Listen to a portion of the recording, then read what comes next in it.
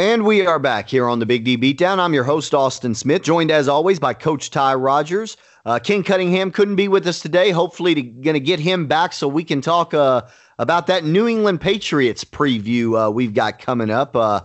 Certainly a big one. But before we get to that, we are going to focus on this Dallas Cowboys defense, who took on a Detroit Lions offense with a backup quarterback, with a fourth and fifth string tailback. And I mean that literally. I mean, this is literally, they have gone through the running backs in Detroit. Banged up offensive line. They didn't have their right tackle playing in this one, who's one of their better ones. Certainly their highest paid one. There's part of me that gets really frustrated by the no turnovers. The pressure on the quarterback was there, but not always consistent. The tackling I thought improved some, not enough. I thought we saw Jalen Smith be much more physical at the point of attack. At the point of contact, anyhow. Leighton Vander Esch played a better game. But all in all, this is 27 points to an offense that had no business scoring 27 points. This defense basically allowed the Cowboys to be beatable. This offense, outside of a fumble early on, this offense, did everything to make this a blowout. But the defense just, made this team, made the Cowboys beatable. Coach Ty, we've talked about the communication. We've talked about the collaboration between Marinelli and Chris Richard. I'm worried. Let's just leave it at that. I'll let you take over from here. I'm worried. Talk to me about some of the more intricate things you're seeing from this defense that's continuing to be a problem. Well, we talked a little bit earlier about defenders getting beat up, having to come out of the game because they're hesitant. If you follow the podcast, you know that even early on in the season, I had a real concern about the trying to fit the scheme that Rod Marinelli is used to running, which is a 4-3 cover 2, and what's called a Tampa 2. For those who are a little light on the football vernacular, what that means is that you're playing cover 2 with man underneath, particularly the middle linebacker in coverage. Chris Richard comes from a different school. Chris Richard comes from what is called an underfront, which means that you're going to play a one technique to the strong side, and you're going to slide down a linebacker on the line of scrimmage, but it's still a 4-man front that has a little bit of flexibility. But the secondary behind it is usually what's called a match man concept. And again, football vernacular, what that means is that the defenders are all going to be on a level stance when it comes to where they are, and they're going to play a cover 4 look, meaning that they are going to be responsible for a quarter of the field, but they're matching routes. So if their receiver goes inside, then the guy next to them is going to pick that guy up. And then they're going to stay where they belong. And when the other route comes to them, they're going to jump that route. So getting those two together requires different personnel. A 4-3 look requires a Sam linebacker who is more of a run stopper and more of a Sean Lee type.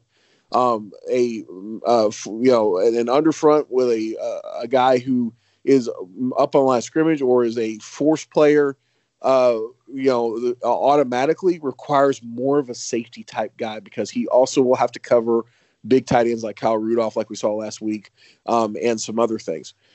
Fast forwarding into the game that we saw today, the Cowboys consistently are blocking themselves off from making tackles because Sean Lee as the Sam, or when they go to the nickel package, whoever comes in for him, they are in a position that keeps them from making a tackle because they're letting the defensive ends block them from getting to force the run back into Jalen Smith and Leighton Vander Esch. Now, the one bright spot that I saw was that Leighton Vander Esch and Jalen Smith had a much better game, both of them, and were much more aggressive downhill as linebackers than they have been in several weeks. That's a good thing. If you're a Cowboys fan, you want to see that because those guys are the most explosive players that the Cowboys have on defense. But you still saw too many plays where that happened, and yet there was nobody there to make the tackle down the field because even though they were coming as scrapers and fillers, there was no force player to push Bo Scarborough back into those two linebackers. And that's ridiculous. It should never happen. What you've got going on is a lack of communication, and it's causing hesitation on defense. And the Dallas Cowboys can't stop Bo Scarborough, who was in camp with the Cowboys and got cut, from running the football against them, thus setting up play action and thus setting up a backup quarterback in Jeff Driscoll to be able to look like the guy's been starting for 8 weeks. It's a dangerous situation. Whatever's going on is not working in the communication phase. And like I said earlier, the Cowboys have had 3 plays in the last 2 games where there were 10 men on the field at the snap of the football or 10 men on the field right before the snap of the football, which should never, ever happen in a professional game. It is inexcusable. And it has to do with the way that the personnel is being run on and off the field. Now, what we know about the organization right now defensively is that Chris Richard is the play caller and that Rod Marinelli sets the front. One of them has to go to the booth. One of them has to go upstairs and be able to see what's going on so that those things don't happen. And with both of them on the sideline, I think there's confusion. I think there's confusion in the way they will line up. I think there's confusion in the way personnel are being used. If you're Jason Garrett and you want to keep your job, you've got to figure this out because there's no reason that a Detroit Lions team that ranks 23rd in the NFL in rushing didn't have but 2 rushing touchdowns until today. And their starting running back, who's been on IR for several weeks, Kerryon Johnson, had those 2 touchdowns, should have 3 touchdowns against the Cowboys rushing the football. It's ridiculous. And it's got to change if the Cowboys want any chance to win their division because New England's going to run the football against them. Philadelphia, when they play them again, is going to run the football against them. They cannot continue to do what they're doing.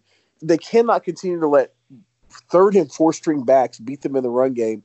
And it is something that really, if Jason Garrett doesn't come down and start making some things happen when it comes to how the personnel and how the coaching staff deals with the personnel, then there are going to be some very disappointing results ahead for the Cowboys. Yes, sir. And, I'll say this much. What worries me moving forward about this is we talk about the New Englands, the Los Angeles Rams, the Philadelphia Eagles, who we still have to play on this schedule. Guys, the Buffalo Bills are a very similar team to what the Detroit Lions are. I mean, good, and they, if you don't think Josh Allen is an upgrade over, Jeff Driscoll, you're kidding yourself. If you don't think that, even though Frank Gore is a veteran, but they've also got a young guy there in Singletary that they drafted this past year in the second or 3rd round. I can't remember which. Bottom line is those guys are doing a good job. It's worrisome that, I'll say that much. I mean, it's worrisome that an offense like this can have that kind of success. And how did the Cowboys prepare for it? Yes, Matt Stafford, late in the week, we found out for sure he was a no-go. But guys, I'll give the excuse of not being able to, account for Driscoll, the one time he pulls it and goes the opposite way. That's certainly, that's tough if at all you were preparing for Matt Stafford, which like I say, you still had time to prepare for Driscoll. You knew for sure at a certain point that he was not going to play. But it's more than just that, guys. It's more than just being able to stop the run. We've got to have more consistency from our pass rush. Robert Quinn doing a terrific job. Michael Bennett, DeMarcus Lawrence at times doing a terrific job. In the middle, they're doing but Malik Collins had a pretty solid game, but consistency, guys, consistency.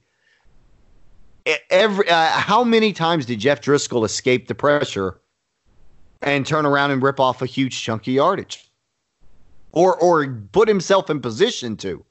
There were times I'm sitting here asking myself, Driscoll, why are you looking downfield still? Take off. I mean, bud, so what if you only get 4 or 5 yards? You know, it's keeping you ahead of the chains. You know, that was very frustrating to me. The coverage, the secondary, you know, I keep wondering when we're going to start seeing some of our defensive backs flat out just absolutely jump a route. We see it once in a blue moon. Saw it once from an Xavier Woods. I will say this, Chidobe Awuzie on a couple of occasions when the ball was in front of him and he was breaking downhill on it, I thought he did a nice job. You know, wasn't going deep, didn't have to worry about getting his head was around. His head was already around. The ball was in front, thrown in front of him. Thought he did a decent job, but I don't know, man. There's just the lack of a big plays from this defense. You know, yeah, we got a few sacks. You know, we should have had a lot more than what we had in this one. No turnovers. It's just it's getting frustrating. It's getting old, and you know, more importantly, you know, to consistently give up, you know, the run the way we have, and you hit on this, to consistently allow teams to play with balance because you can't stop one side of it. That's one thing the Cowboys for years were so good at, even when we didn't have great defenses, was making offenses one-dimensional. You know, it seemed like for years we were always good at stopping the run. And then here the last few, all of a sudden, hard-nosed backs are just giving us problems. Bo Scarborough, a guy that is very simple to stop scheme-wise. Now, I'm not saying he's an easy guy to tackle. And if the offensive line is good enough, they can still get him the gaps he needs. But, guys, the reason Bo Scarborough was what dropped all the way to the 7th round, the reason he could not make the Cowboys roster, and he's bounced around practice squads, is because if you make him go east and west initially with penetration in the backfield, then he can't get up to full speed. And if Bo Scarborough can't get up to full speed, he's as good as useless. As good as useless.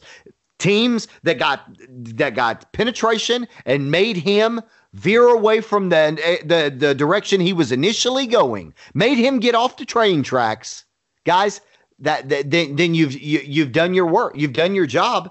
And now it's just all you need is just somebody there to clean it up. You know, it's very frustrating. This defense has me perplexed once again.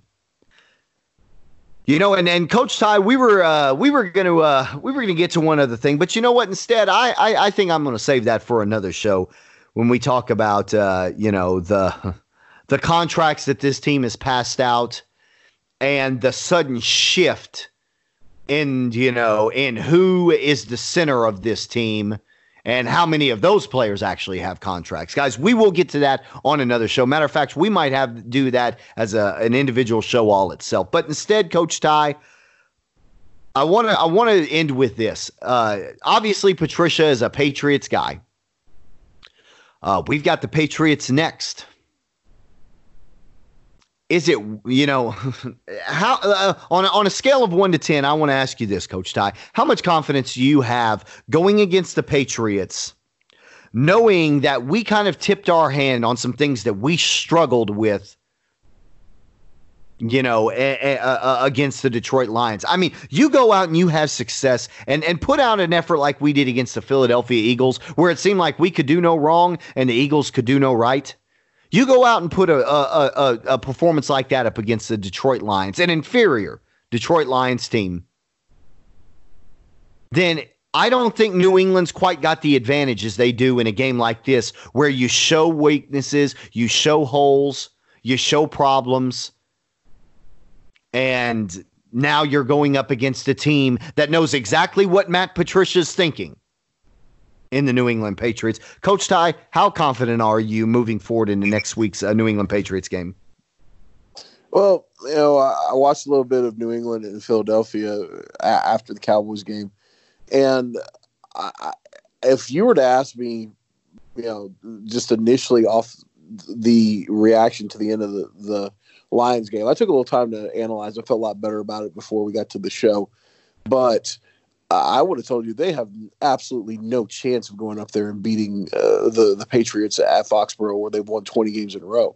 But after looking at the game that they played against Philadelphia and the way that the Cowboys attacked, at least offensively, the Patriots, I think that they have a shot. But like we talked about, that defense has got to change how they're doing things. They've got to get back to being more aggressive. They've got to get back to playing downhill.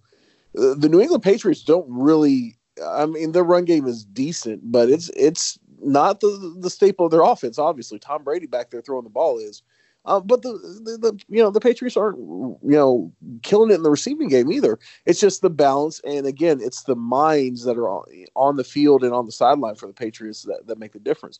Bill Belichick, you talked about the stat that there's not a quarterback under 24 years old that's ever beat him.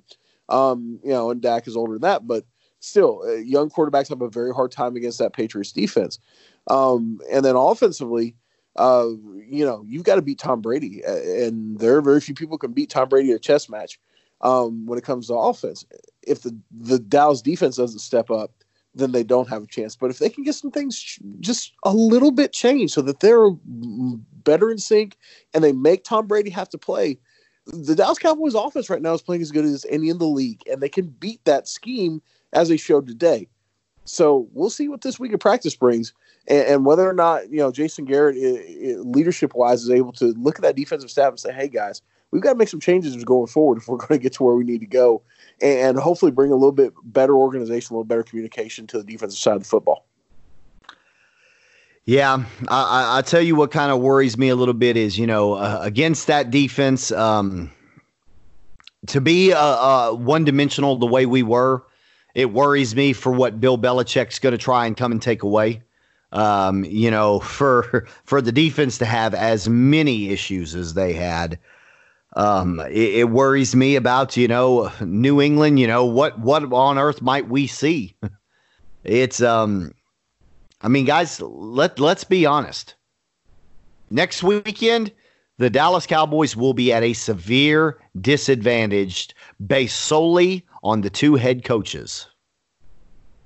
And, I know that's harsh, but it's a fact. Bill Belichick has turned that New England Patriots dynasty into one that is verging on, close to 2 decades. Simply because he is one of the brightest football minds of, an era. And right now, I don't know if Jason Garrett, I don't know if this coaching staff right now is I like things that the offense is doing. The defense has got bright minds. I just don't know if they're syncing up. Jason Garrett, I don't know if this team is completely bought into you, because the poor starts, the lack of energy and effort at times, and it's the energy, I wouldn't say effort, intensity, being fired up to start a football game. Those are things that are purely a coaching issue. And guys, you can say no, it can be the players' fault they're coming out. Well then, guys, if it's the players' fault, it's simply because they don't believe in what the coach is doing. Either the coach isn't doing it or the players aren't buying it to come out with more intensity and focus to start these football games. It's one or the other. Either way, it's a coaching problem. So, but we'll get more into that New England Patriots game in our next show. And we'll go ahead and wrap this one up here. Be sure and join us next time. Like I said, when we talk about the New England Patriots game, hopefully we'll have all three, because, it's not too often that the Cowboys and Patriots square off, simply because we're in two different conferences, and one makes it to the Super Bowl quite often, where the other just flat out gets hyped about being a Super Bowl contender. That's basically what it's been, for the last 2 decades plus. So, We'll talk about all that next time. And don't forget to go and visit us over at pigskinnut.com to find everything that we do on the Dallas Cowboys. If you want quality football analysis with independent opinions from people who know and understand the game, head over to Pigskin Nut. Pigskin Nut, for those crazy about football. Also, if you like what you hear, guys, be sure and subscribe to us. We are available on a variety of platforms. You can find us in the Apple and Google podcast stores. You can find us on Anchor, Spotify, Breaker, Overcast, Pocket Cast, and Podbean. Click the subscribe button, and they'll notify you every time we put out a new episode. Also, be sure and search us out over on social media. We had a lot of people, giving us comments, giving us feedback here this last week on social media. For some of y'all that I still haven't gotten a chance to get back to, I apologize. It's been a pretty busy week, but I know some of y'all I've had some conversations with. Some of y'all I'm still midway through a conversation and you're waiting to hear back from me. But guys, we certainly appreciate it, and I will be getting back to you. Thanks for joining us over here on the Big D Beatdown, guys. For Coach Ty Rogers, I'm Austin Smith. Have a good one, Cowboy fans.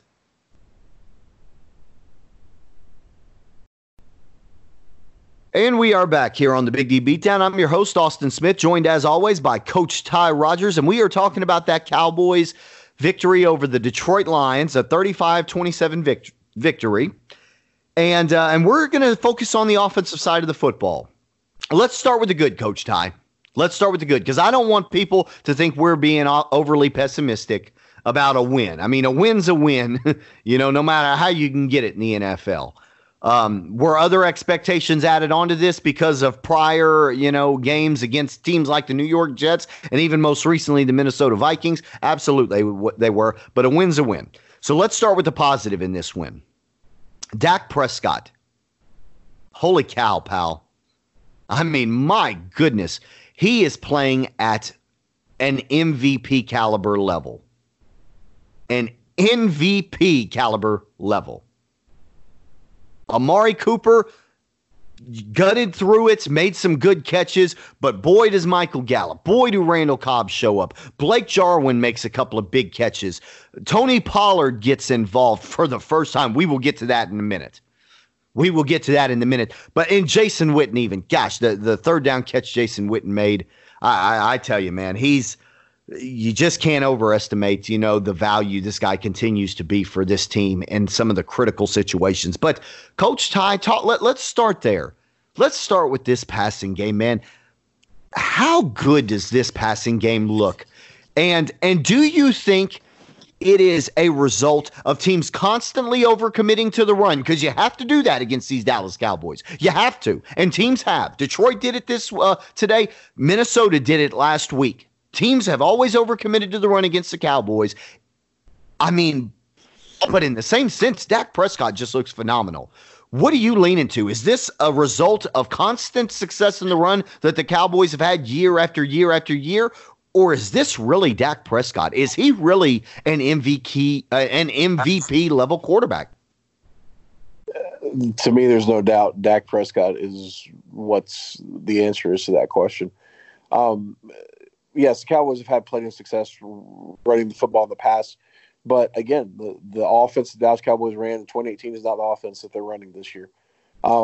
Zeke Elliott has been successful at times this year, but there have been times where he hasn't done much of anything. Now, granted, the defenses in the league they're playing against the Cowboys cannot sit there and go, okay, well, we're not even going to, try to defend the run. We're just going to leave 5-6 guys in the box and let that offensive line and Zeke Elliott pound it downhill. That makes no sense. But even with the commitment to the box, you still have to be able to complete the pass. You've still got to be able to go score. You've still got to be able to do the things that the Cowboys did. Again, this is a game that had 500 yards of offense, and 75 of those yards were rushing. Dak Prescott, 25 out of 34, something like that. 29 out of 34. 29 out of 34. 411 yards. I mean, 4 touchdowns. How do you not look at that and say, okay, this is a quarterback who is hitting his stride, becoming elite, whatever you want to say. Some of the throws he made today, the throw that he completes to Amari Cooper in the fourth quarter. I mean, that ball literally travels with so much smoke, it goes right through the defender's hands and into Amari Cooper's hands. Brad Sham on the telecast, on the radio broadcast, said that the ball had a mind of its own. When you watch him throw the football, he's throwing with such confidence. He's throwing lasers. I mean, the guy is playing as well as any quarterback in the league. It's very easy because of the past to look at it and go, oh, well, it's just X or Y or Z. But it's been every week. Even when the Cowboys have lost, Dak Prescott has been an elite level quarterback. And the fact that the games that, the Cowboys have come back after slow starts, the games where the Cowboys have come back and challenged after being down, it's because Dak Prescott rallied the team and threw the ball, as accurately and as strongly as any quarterback in the league to get them back in the game. The ability also that he has this year, which is so different from what we've seen in the past, to find open receivers and to spread the football around. I can't think of a game this year where, with the exception of the New Orleans game. New Orleans game was the only one that's kind of the anomaly.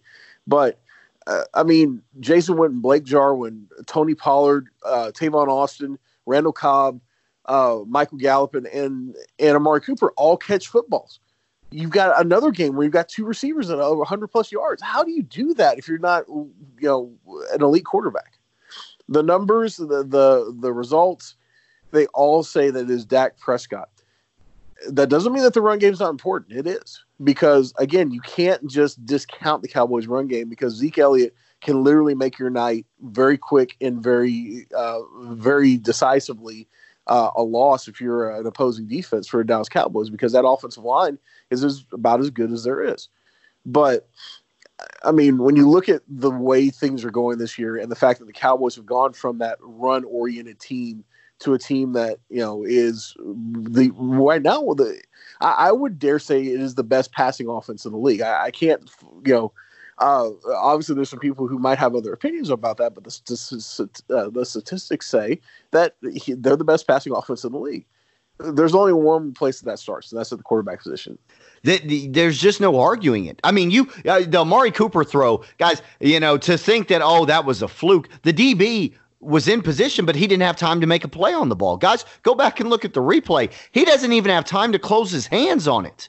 He got his hands up, and before he could even start to, get his eyes locked in and start to close his hands around the football, it was already in Amari Cooper's hands. It's like, guys, the DB put himself in great position, but the confident throw, made it impossible for him to get his hands on it. The throw that he made to Randall Cobb on the move that Randall Cobb dropped, and Randall Cobb dropped two. I'm talking about the one that was down the field. Holy smokes, did he put that sucker on just an absolute line. The throw he made to Jason Witten on third down with the defender draped on his back, the one where Jason Witten gets up, fired up. Guys, those are throws I don't know if we believed Dak Prescott could make. When this season started. I'll be honest. With me personally, I've always told people, guys, Dak Prescott, there are just going to be throws that Aaron Rodgers and Patrick Mahomes and Russell Wilson's and these quarterbacks make that Dak can't. I've always said it, and guys, I'm starting to wonder. Is he going to have the Josh Allen, Patrick Mahomes arm strength deep? No, he'll never have that. But guys, short and intermediate, I don't know that if right now there's a guy making better throws than Dak Prescott is on the short and intermediate. And yes, he is making throws down the field as good as anybody is. I think part of that is scheme based. I think part of that is just flat out talent based. Michael Gallup, go get you some on that ball that you bobbled on a big third down conversion. The ball pops up. He keeps his eyes focused on it. Guys, right now, this Dallas Cowboys offensive line and pass protection, these Dallas Cowboys tight ends, these receivers, and Dak Prescott. Oh, and by the way, throw in Zeke and Tony Pollard in the passing game too. Right now, they are playing out of their minds. And this passing game, after 3 straight games of Zeke Elliott going for 100 yards, this passing game now has gone back to back. We only passed for 397 in the last game. Not quite 400 yards, but clearly over 400 yards in this game. 2 300-yard performances from Zeke Elliott, backed up by a combined 800 plus passing yards from Dak Prescott. This offense is showing the kind of pick your poison balance. Even though we have not run the ball well in either of these 2 games, we are showing the kind of pick your poison balance it takes throughout the week, preparing you where you have to make a decision. What are we going to do? Are we going to drop into coverage? Are we going to are we going to show 2 deep looks more often? Or are we going to continue to focus on stopping Ezekiel Elliott? This passing game is just really, really looking good right now. It is really looking good. Let's move on real quick, because I want to talk a little bit. I want to stay on the positive side a little bit, guys. We screamed till we were blue in the face about Tony Pollard for weeks. And suddenly, Tony Pollard's got himself a role. Now, I was a little frustrated with him as a kick returner. There was a couple of bouncers I would have liked to have seen him return, and a ball that was kicked into the end zone, I would have liked to see him stay put. But, outside of that, though, Tony Pollard, a pair of jet sweeps where he looks tough, a couple of runs where he, is fighting for yardage, just a number of very good plays from Tony Pollard. And that doesn't even get into some of the things that he did well, where the ball didn't even come his way. There was a play early on where Tony Pollard is in the flat. He's got his linebacker beat, and I'm screaming, throw it to him, just watching the live broadcast. I didn't realize that, the reason we threw it deep to Michael Gallup, where he makes a catch on a corner route, is because the guy who should have been dropping deep to take that away is hauling rear to the flat to help his linebacker out on Tony Pollard. They literally have 2 people that are chasing Tony Pollard to make sure he doesn't catch it. And that's more important. Stopping him in the flat was more important than Michael Gallup down the field making almost a 20-yard reception, which he did. Guys, Tony Pollard, apparently defenses are preparing for him, because you don't get that kind of attention without them at least having, prepared for you. Teams are ready for Tony Pollard to be a factor. The Cowboys are finally making him a factor. Coach Ty, how important could that be, especially with some of the issues right now Zeke Elliott is having in our typical run offense? How important is Tony Pollard going to be moving forward? We discussed this pre-show. I kind of hope he becomes the Dante Hall of the Dallas Cowboys. And for those who are a little bit light on football history, Dante Hall played for the Kansas City Chiefs. And he got the nickname the Human Joystick because he was like a ghost, when it came to trying to tackle him, whether it was, special teams on punt and kick returns, which, like you said, he still needs to work a little bit on. I don't know what the deal is there, but he still looks a little bit confused. But in the run game, he could be that guy. He could be that X factor. He could be the guy that really helps restore the Cowboys and Zeke Elliott really to running the football the way that the Cowboys used to run the football. And the reason I say that is because you saw him take the jet sweeps for, both of them for 10 plus yards that he had them handed to him. Speed kills in the NFL. You cannot substitute for the ability to get people moving in motion, to hand the football off, and be able to outrun any scheme that you have in front of you. And Tony Pollard can do that. He's got the speed and ability to do it. We saw in the passing game today, you get him in space, he's incredibly hard to tackle. And that could really help Zeke Elliott in a couple of ways. Those who have watched Zeke Elliott's career through college and now even into the NFL, if you remember the national championship game Ohio State wins against Oregon, the one thing that Oregon for some reason could not stop, and I know what the reason is, but a lot of people couldn't figure it out, was the jet sweep counter that Zeke Elliott scored twice on in the national championship game. And the reason that they couldn't stop it is because what that does to a defense, when that full speed motion comes across the formation, there are one or two things that defense can do. If they're in man coverage, they have to have somebody run with that jet guy. If they don't, then he's uncovering the pass game. And the run game, it causes an imbalance to where you're going to gain the edge. If they're a zone team, they have to roll their coverage down to the motion, because if they don't, then they get out leveraged in the passing game. That takes away a defense's ability to roll down an eighth person into the box and to bracket the Cowboys' run game. Now, the Cowboys could help themselves by using Tony Pollard more creatively in the run game so that Zeke Elliott can get some of the backdoor cuts and get some of the downhill runs that the Cowboys are missing right now. They also could do themselves a favor by putting Zeke Elliott into the slot, into the passing game, which removes another player from the box or removes a player from the box in coverage, and still have the ability to use him in the screen game and use him in other ways in that position that allows Zeke Elliott to have less defenders to have to run through. Right now, the Cowboys' offense, when you look at offense, it's gained 500 yards in a game. You can't look at a lot of negatives, but the one thing that I'll say that anybody who's watching the game understands right now is that the Cowboys' run game is vanilla. It is as uncreative as any in the NFL.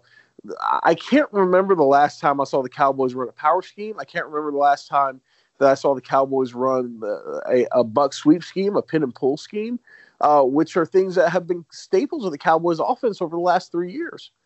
And because of that, it becomes very easy for NFL defenses to bracket down on the run game, knowing that Zeke Elliott likes to be a backdoor cut guy. He likes to have his offensive lineman go ahead and get an upfield push, wash down their defenders, and he likes to cut off the backside tackle. Well, these guys watch film too.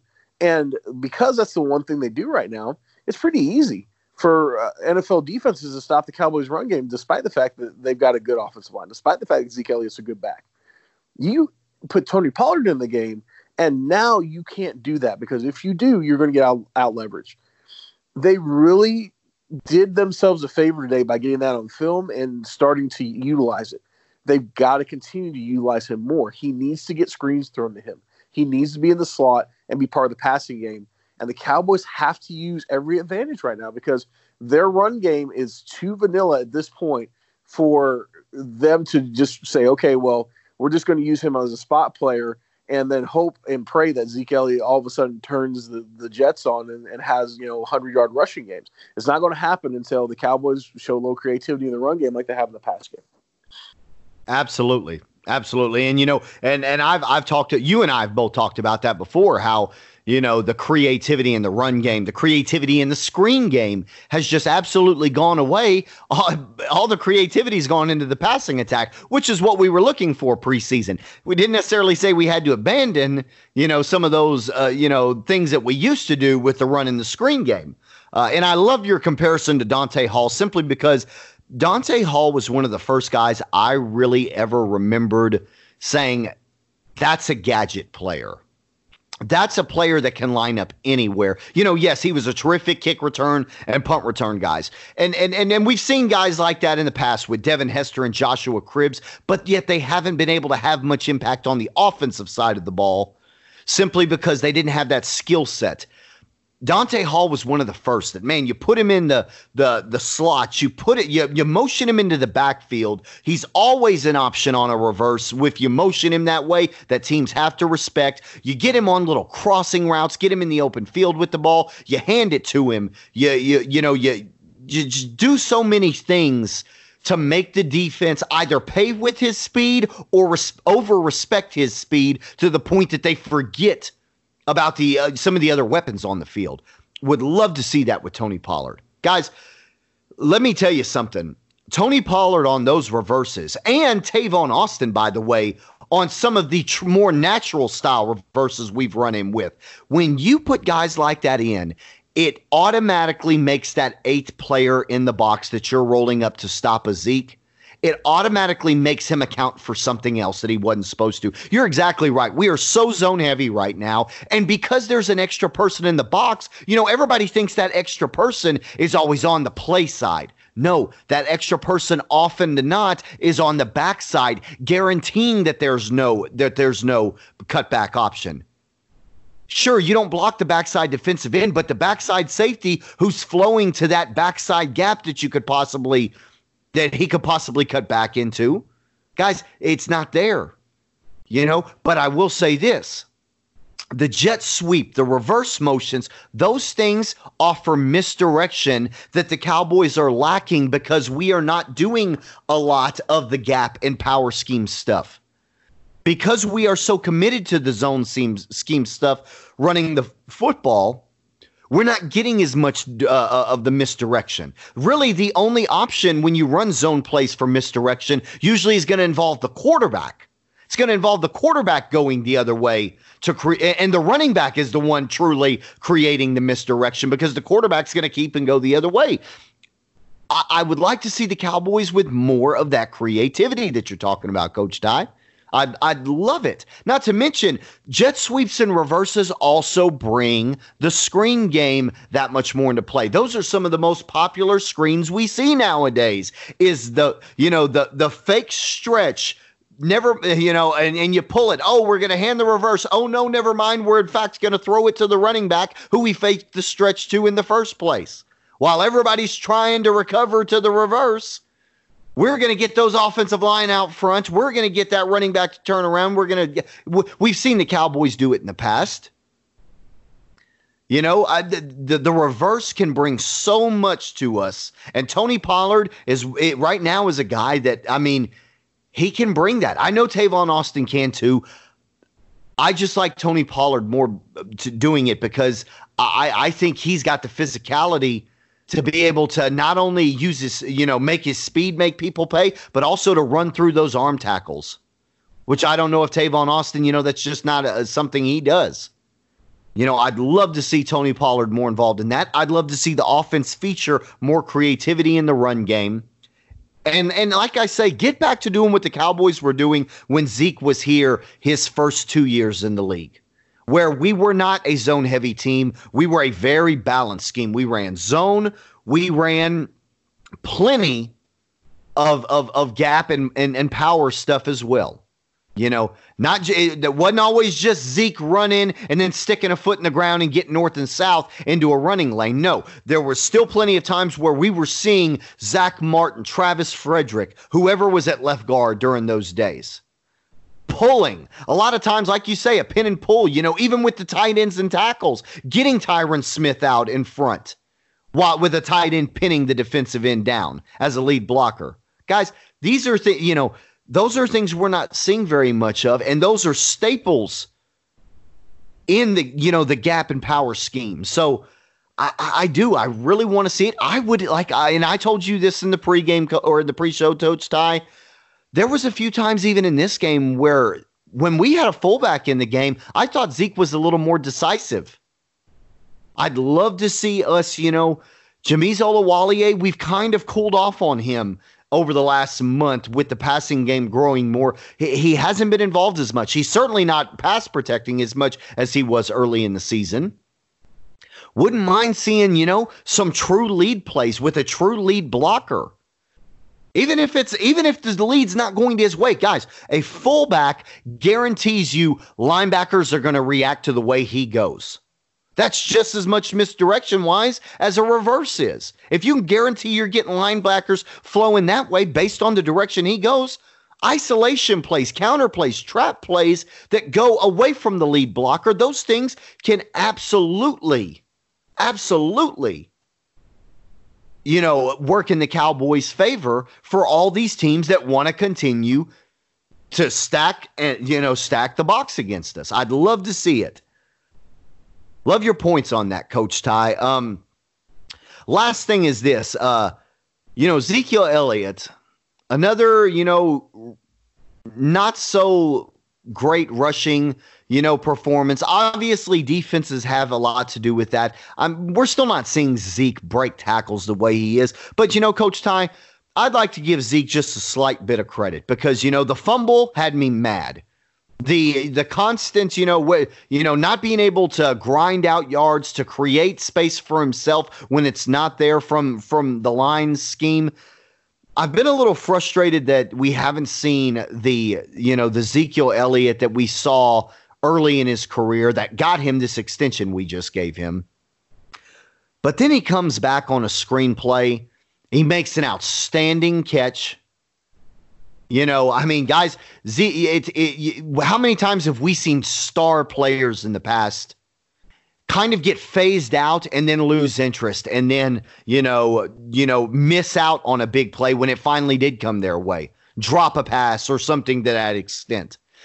Zeke Elliott makes a hell of a catch on that screen and goes out and finishes it. Coach Ty, should that keep Cowboys fans encouraged that, hey, Zeke Elliott is not falling into and I hate to say this because I've always been a fan of Dez Bryant, even though I didn't care for the way he ended his career here, but that was always a worry with Dez Bryant. If you don't get him involved early, he'll lose interest.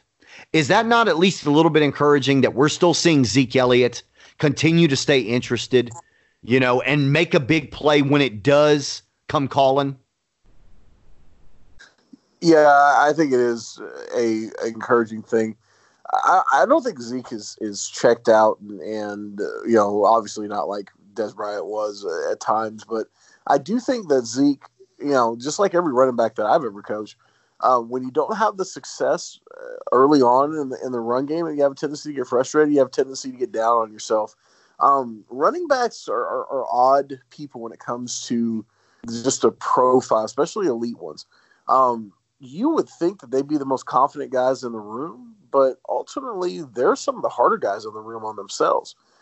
Receivers tend to be a little bit more diva and be like, well, it doesn't matter, just throw me the ball. As Keyshawn Johnson used to say, just throw me the damn ball. I take offense to that, sir. But running backs, can be very hard on themselves and very analytical about what they're doing, maybe even too much so. So I think that Zeke, when I see him, and the Cowboys have mentioned a couple times over the last couple of weeks, I think he might be trying to do too much. And you talked about maybe the decisiveness with a fullback in front of him. And I don't know this necessarily the fullback being in front of him as much as it is that he doesn't have to think about where the hole is. He doesn't have to think about where he's trying to get the cut.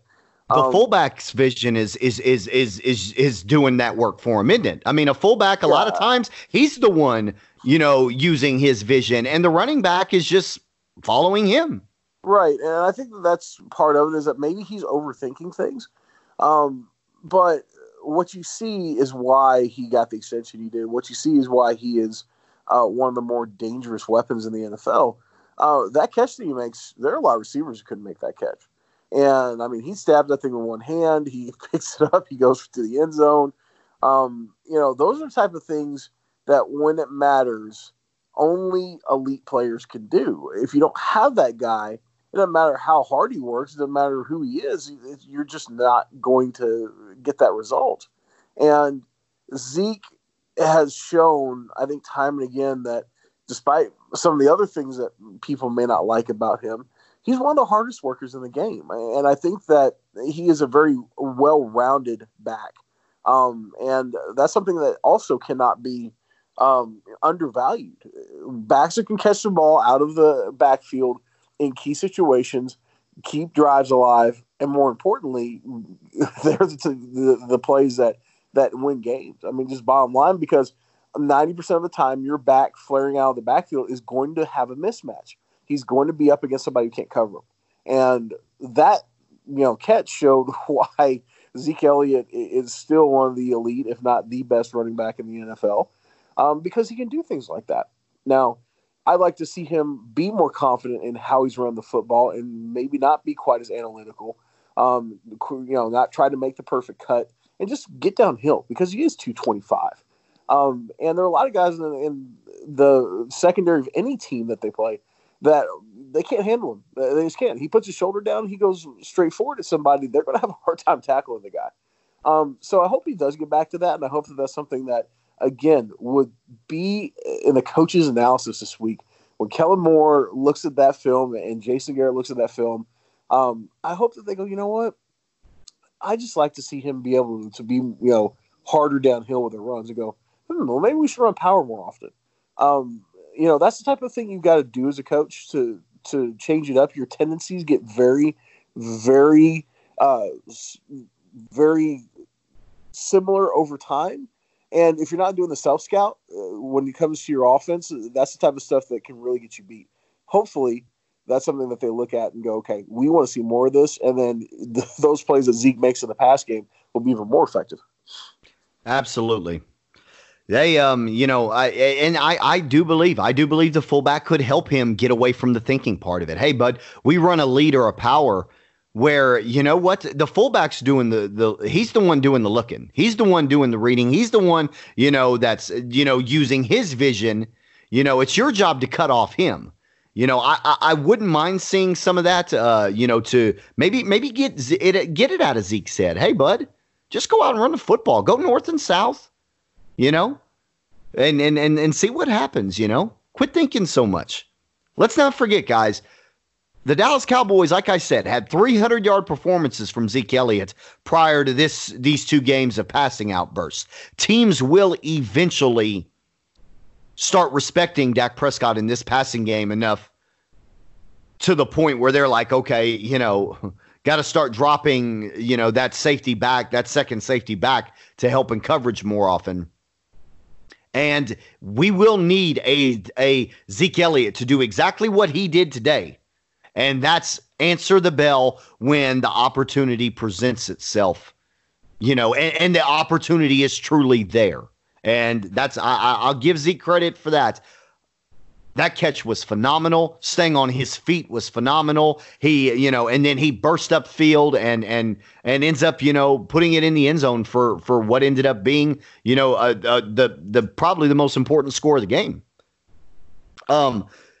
We're going to go ahead and take a break now. When we come back, we're going to get over to the defensive side of the ball, and that's where things are going to start to get a little pessimistic again. And I hate doing it that way, but, it's just, unfortunately, this defense has given us no other choice. But we'll talk about all that when we get back here on the Big D Beatdown.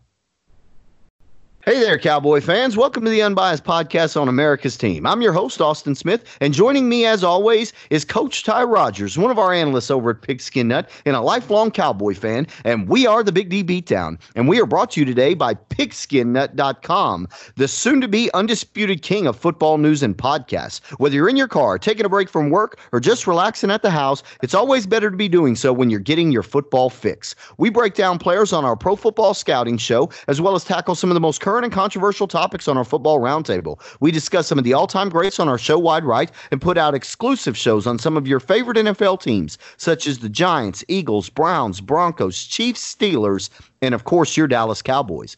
Make Pigskin Nut your ultimate source for football news and podcasts. If you want quality football analysis with independent opinions from people who know and understand the game, head over to PigSkinNut.com. Pigskin Nut, for those crazy about football. All right, Coach Ty. We just saw our Cowboys, we saw some good from them in this Detroit Lions game. We saw some bad from them. The Cowboys go out and they get a victory that they had to have. I mean, there ain't no ifs, ands, or buts about that. With the way the schedule plays out and the way our competition's schedule plays out, mainly the Philadelphia Eagles, we've got to win the games that are sure wins on our team, on our schedule. I know the NFL, there shouldn't be anything, there should never be a sure win. But the bottom line is there are teams that the Cowboys are just flat out better than, and you have to beat those teams. The Detroit Lions were one of them. We beat them 35-27. I'll start with this, Coach Ty, because I said it right when the game got started. There were 2 objectives to this game that were going to make it a success. A, getting a win. B, solving the only thing the Cowboys have done consistently all year long, and that is get off to bad starts. One time have the Cowboys gotten off to a good start against the Philadelphia Eagles, and we dominated that game. Outside of that, we've gotten off to slow start time after time after time. We won the football game. We hit one of the 2 objectives. We absolutely did not hit the other one. We come out, Obviously, a pass to Amari Cooper doesn't find a completion. Zeke Elliott, a little careless with the football. He had it tucked, but not tight enough because it came out. The defense, I know it's a short field, but opportunities to tackle, to commit to the run, which we figured they were going to do, and force it to 3 points doesn't happen. Coach Ty, what are you focusing on more here, sir? Are you focusing on the fact that we got the win, which was one of the objectives we hit on, or the other objective, the fact that we did not get off to a fast start? What are you, leaning more towards? I mean, as a coach, the win is the objective. I mean, Herman Edwards said it best: you play to win the game. And that is what took place. We have, as Cowboy fans this year, seen situations like this that have ended up on the loss column. 3 in particular I can think of that are less than 7-point games where the Cowboys had a chance to win it and didn't, including last week. So you've got to focus on the win first. I mean, there's no way to get around that. It puts the Cowboys still a game ahead of the Philadelphia Eagles, which is something that is going to come in handy towards the end of the season. Obviously, they're going to match up again in Week 17. So those are the things that are most important when we're talking about the playoffs, which, again, the Cowboys will not be a wild card. Neither will the Philadelphia Eagles. Neither team is going to be able to outpace Seattle. And probably not going to be able to outpace, Minnesota or whoever doesn't win the NFC North, either Minnesota or Green Bay. So the only way to get in is to be the NFC East champion. And right now, the Cowboys are in the lead in the NFC East. That's what matters. That doesn't mean that the slow start doesn't concern me. And what concerned me most is not, you have a bad play, Zeke Elliott, fumble. You fumble and give the ball back to any NFL team on the 20-yard line. This isn't college football. They're going to go score. They did. Didn't expect that, that was not going to happen, even with a backup quarterback in the game. What bothered me the most is that the start continued on defense throughout the rest of the first quarter. The Cowboys could not stop the run. The Cowboys could not stop the Lions from driving down the field. It didn't always turn into points, but it certainly is something that has been a pattern that the Cowboys early on in football games cannot stop the run and cannot establish that defense to where they can gain the advantage. The Dallas Cowboys had 500-plus yards of offense and scored 35 points today. You should win most of your games handily, even in the NFL, even in the modern-day NFL, when your offense does that. The Dallas Cowboys defense is not doing their job early, and so the Dallas Cowboys offense is having to win shootouts every single time to beat an opponent with even a decent amount of talent, and that's not a good recipe going forward. You will not win a shootout next week against New England. So that being the case, that part of the start has to change. And I really think, and we talked about this pre-show, there's a problem with the communication on the defensive football staff. I don't know who needs to go to the booth, whether it's Rob Marinelli or whether it is Chris Richard. But the personnel and the way that the personnel are being used in the scheme is not matching up. And you've got 2 guys on the sidelines. You've had 3 plays in 2 games where you've had 10 people on the field right before or right at the snap of the football. 2 of the 3 have cost the Cowboys touchdowns. That is unacceptable. It's unacceptable at the high school level, much less at the pro level. So that is the biggest thing that concerns me, is that the communication on the defensive side of the football continues early on to not be there. And until that changes, the Cowboys are going to have to put up 500 yards of offense just to win a game. And you can't do that against the teams the Cowboys are fixing to play. So I'm glad we got the win, but there's a lot to be concerned about, and a lot of things that need to be worked out before I really feel great about what went on the field. Yeah, absolutely. And I we're going to get into some of the specifics on both sides of the ball, offensive and defensive, a little bit later, because I know we've got a lot more to say about the defense. You and I discussing it in the pre-show, have a lot to say about the problems on the defensive side of the football. Before we get to that, let's talk about a few other things, though, team-wide, that I'm a little worried about in this one. We knew going into this game, Detroit is not an easy team to beat. They have not been for not anybody this year. They have played hard in every game. They're a hard-nosed team. They reflect their head coach very well. They play hard. They take nothing for granted. They grind, snap after snap after snap on both sides of the ball. The Cowboys, I mentioned it last week that the Cowboys have had problems with running backs like that. When me and Ken did the Minnesota recap show, that we hit on that. Hey, man, this team has had problems with hard-nosed running backs. We just faced a hard-nosed team. A hard-nosed team. All 46 of them that dressed up, including the quarterback that had no problem lowering his shoulder and running the football. It bugs me a little bit. And guys, I know injuries can't be avoided. It bugs me a little bit, though, how many Cowboys I saw come out of this football game and re-enter.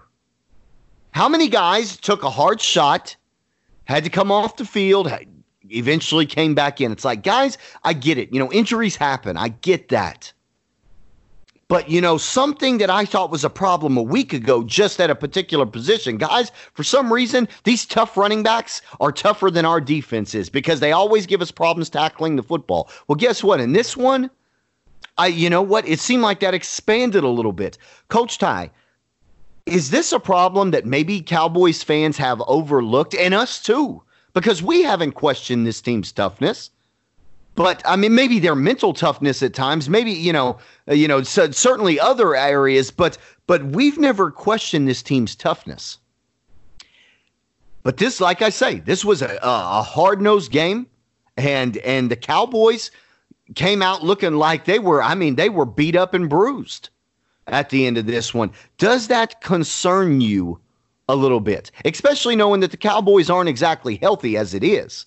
Did not exactly own the line of scrimmage when it came to running the football or stopping the run either.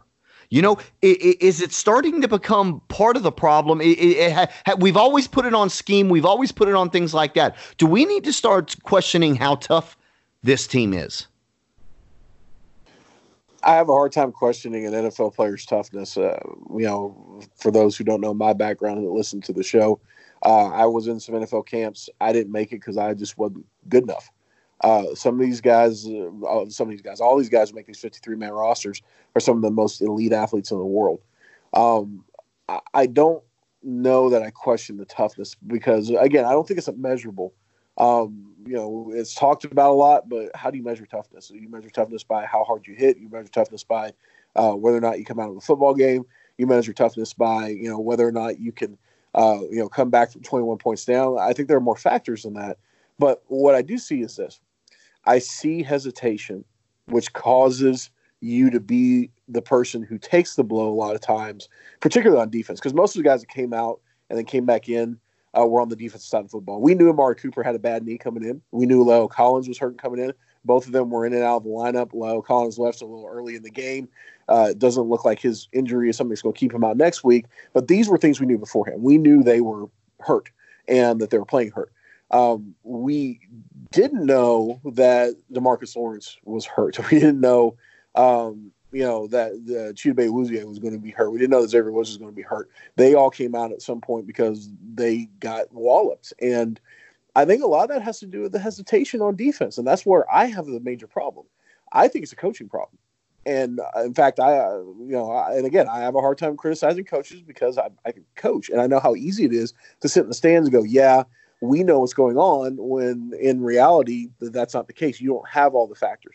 But here's what I see. I see hesitation on defense with some of the better and more elite defensive players in the league. Now, I saw a little bit less of that today at the linebacker position. I thought Leighton Vander Esch and Jalen Smith were much more aggressive. and they didn't come out of the game. But I did see DeMarcus Lawrence come out, and there's some times I saw, some hesitation, some confusion as to what was going on. I definitely saw it in the secondary. And again, if you've listened to the podcast, you know that I think Chris Richard does a lot of really good things. I think that he's an innovator.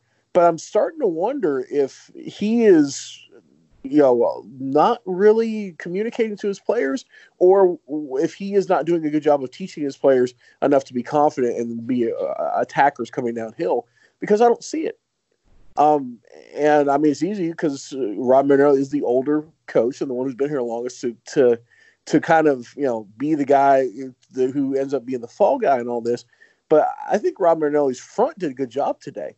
I don't think the secondary did a great job, and I certainly don't think that they're matching up, and thus the confusion. And we talked about this a little bit. I think that because that confusion is there, you've got guys who are literally being shielded away from plays by their own alignment, and then they're having to fight through things that they shouldn't have to fight through, or they're out of position. And in the NFL, being out of position will get you hurt because there's just too much going on. There's too many people flying around. And if you are not in a good position to take on the play because your scheme puts you in a bad position, it's even harder to keep from being injured. So I don't know about toughness, but I do know this. The Cowboys are not aggressive on defense like they should be. And that's got to change if they're going to have any chance to win this division, because you can't have those guys coming out late in games against New England, against Philadelphia. And you certainly can't have them being the ones taking the blows. And that is what's happening right now. And that is a concern. Yeah, and you know what? I'll define it a little bit more now that I'm giving my answer to this. I certainly don't think it's physical toughness necessarily. I do think there's a mental toughness, though, and whether it's because they're hesitating. And here's something, Cowboy. All the people who have listened to the Big D Beatdown, y'all have never heard me say this. Very few times have I ever voiced this concern about the Dallas Cowboys.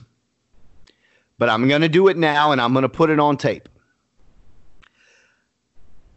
This organization for so long has been the center of attention in the NFL, in American sports. Hell, when you look at it, we're the most valuable sporting franchise in the entire world. We bring media attention like the entire city of New York does in anything they do. One sporting franchise brings that kind of media attention. The Dallas Mavericks, the Dallas Stars, the Texas Rangers, SMU.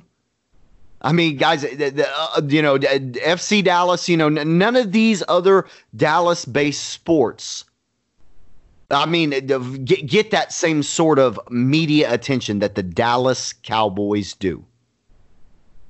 This is Texas, this is football, and we are both. With that being said, I mean, Cowboy fans, we know this. Every year we're good. There's always people, that are just absolutely running the hype train for the Cowboys. It is almost avoidable with as much media as we have nowadays for guys not to know what's being said in the media. You do interviews on a weekly basis, most of these guys. It's constantly, even if you block out the media, turn your cell phone off all week, turn the TVs off all week. I don't want to hear what they're saying about us. It's still going to make it to you through the interviews and things like that you do, the media people in your building on a day-by-day basis.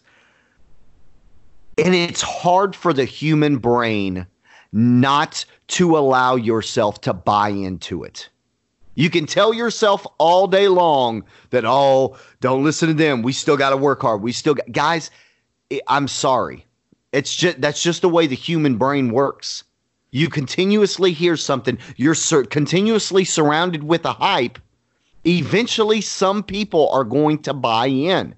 Eventually, at one point or another, each of these players is going to buy in. For how long? Who knows? For one guy, it might be a week before he gets checked, and all of a sudden he's like, no. I know I'm not working as hard as I need to be to do my part on a team. But what I'm saying, guys, is I worry about that media attention. I worry about the constant hype surrounding them, and I worry about players easing into complacency and buying into it at times, because that makes it so much more difficult to get hit in the jaw and bounce back up. You know, I'll tell you one thing. You know, the underdog complex that teams like the Philadelphia Eagles have had to deal with throughout their sporting franchises, you know, history, teams like the Cleveland Browns, sometimes that can be a blessing because those players develop that tough skin.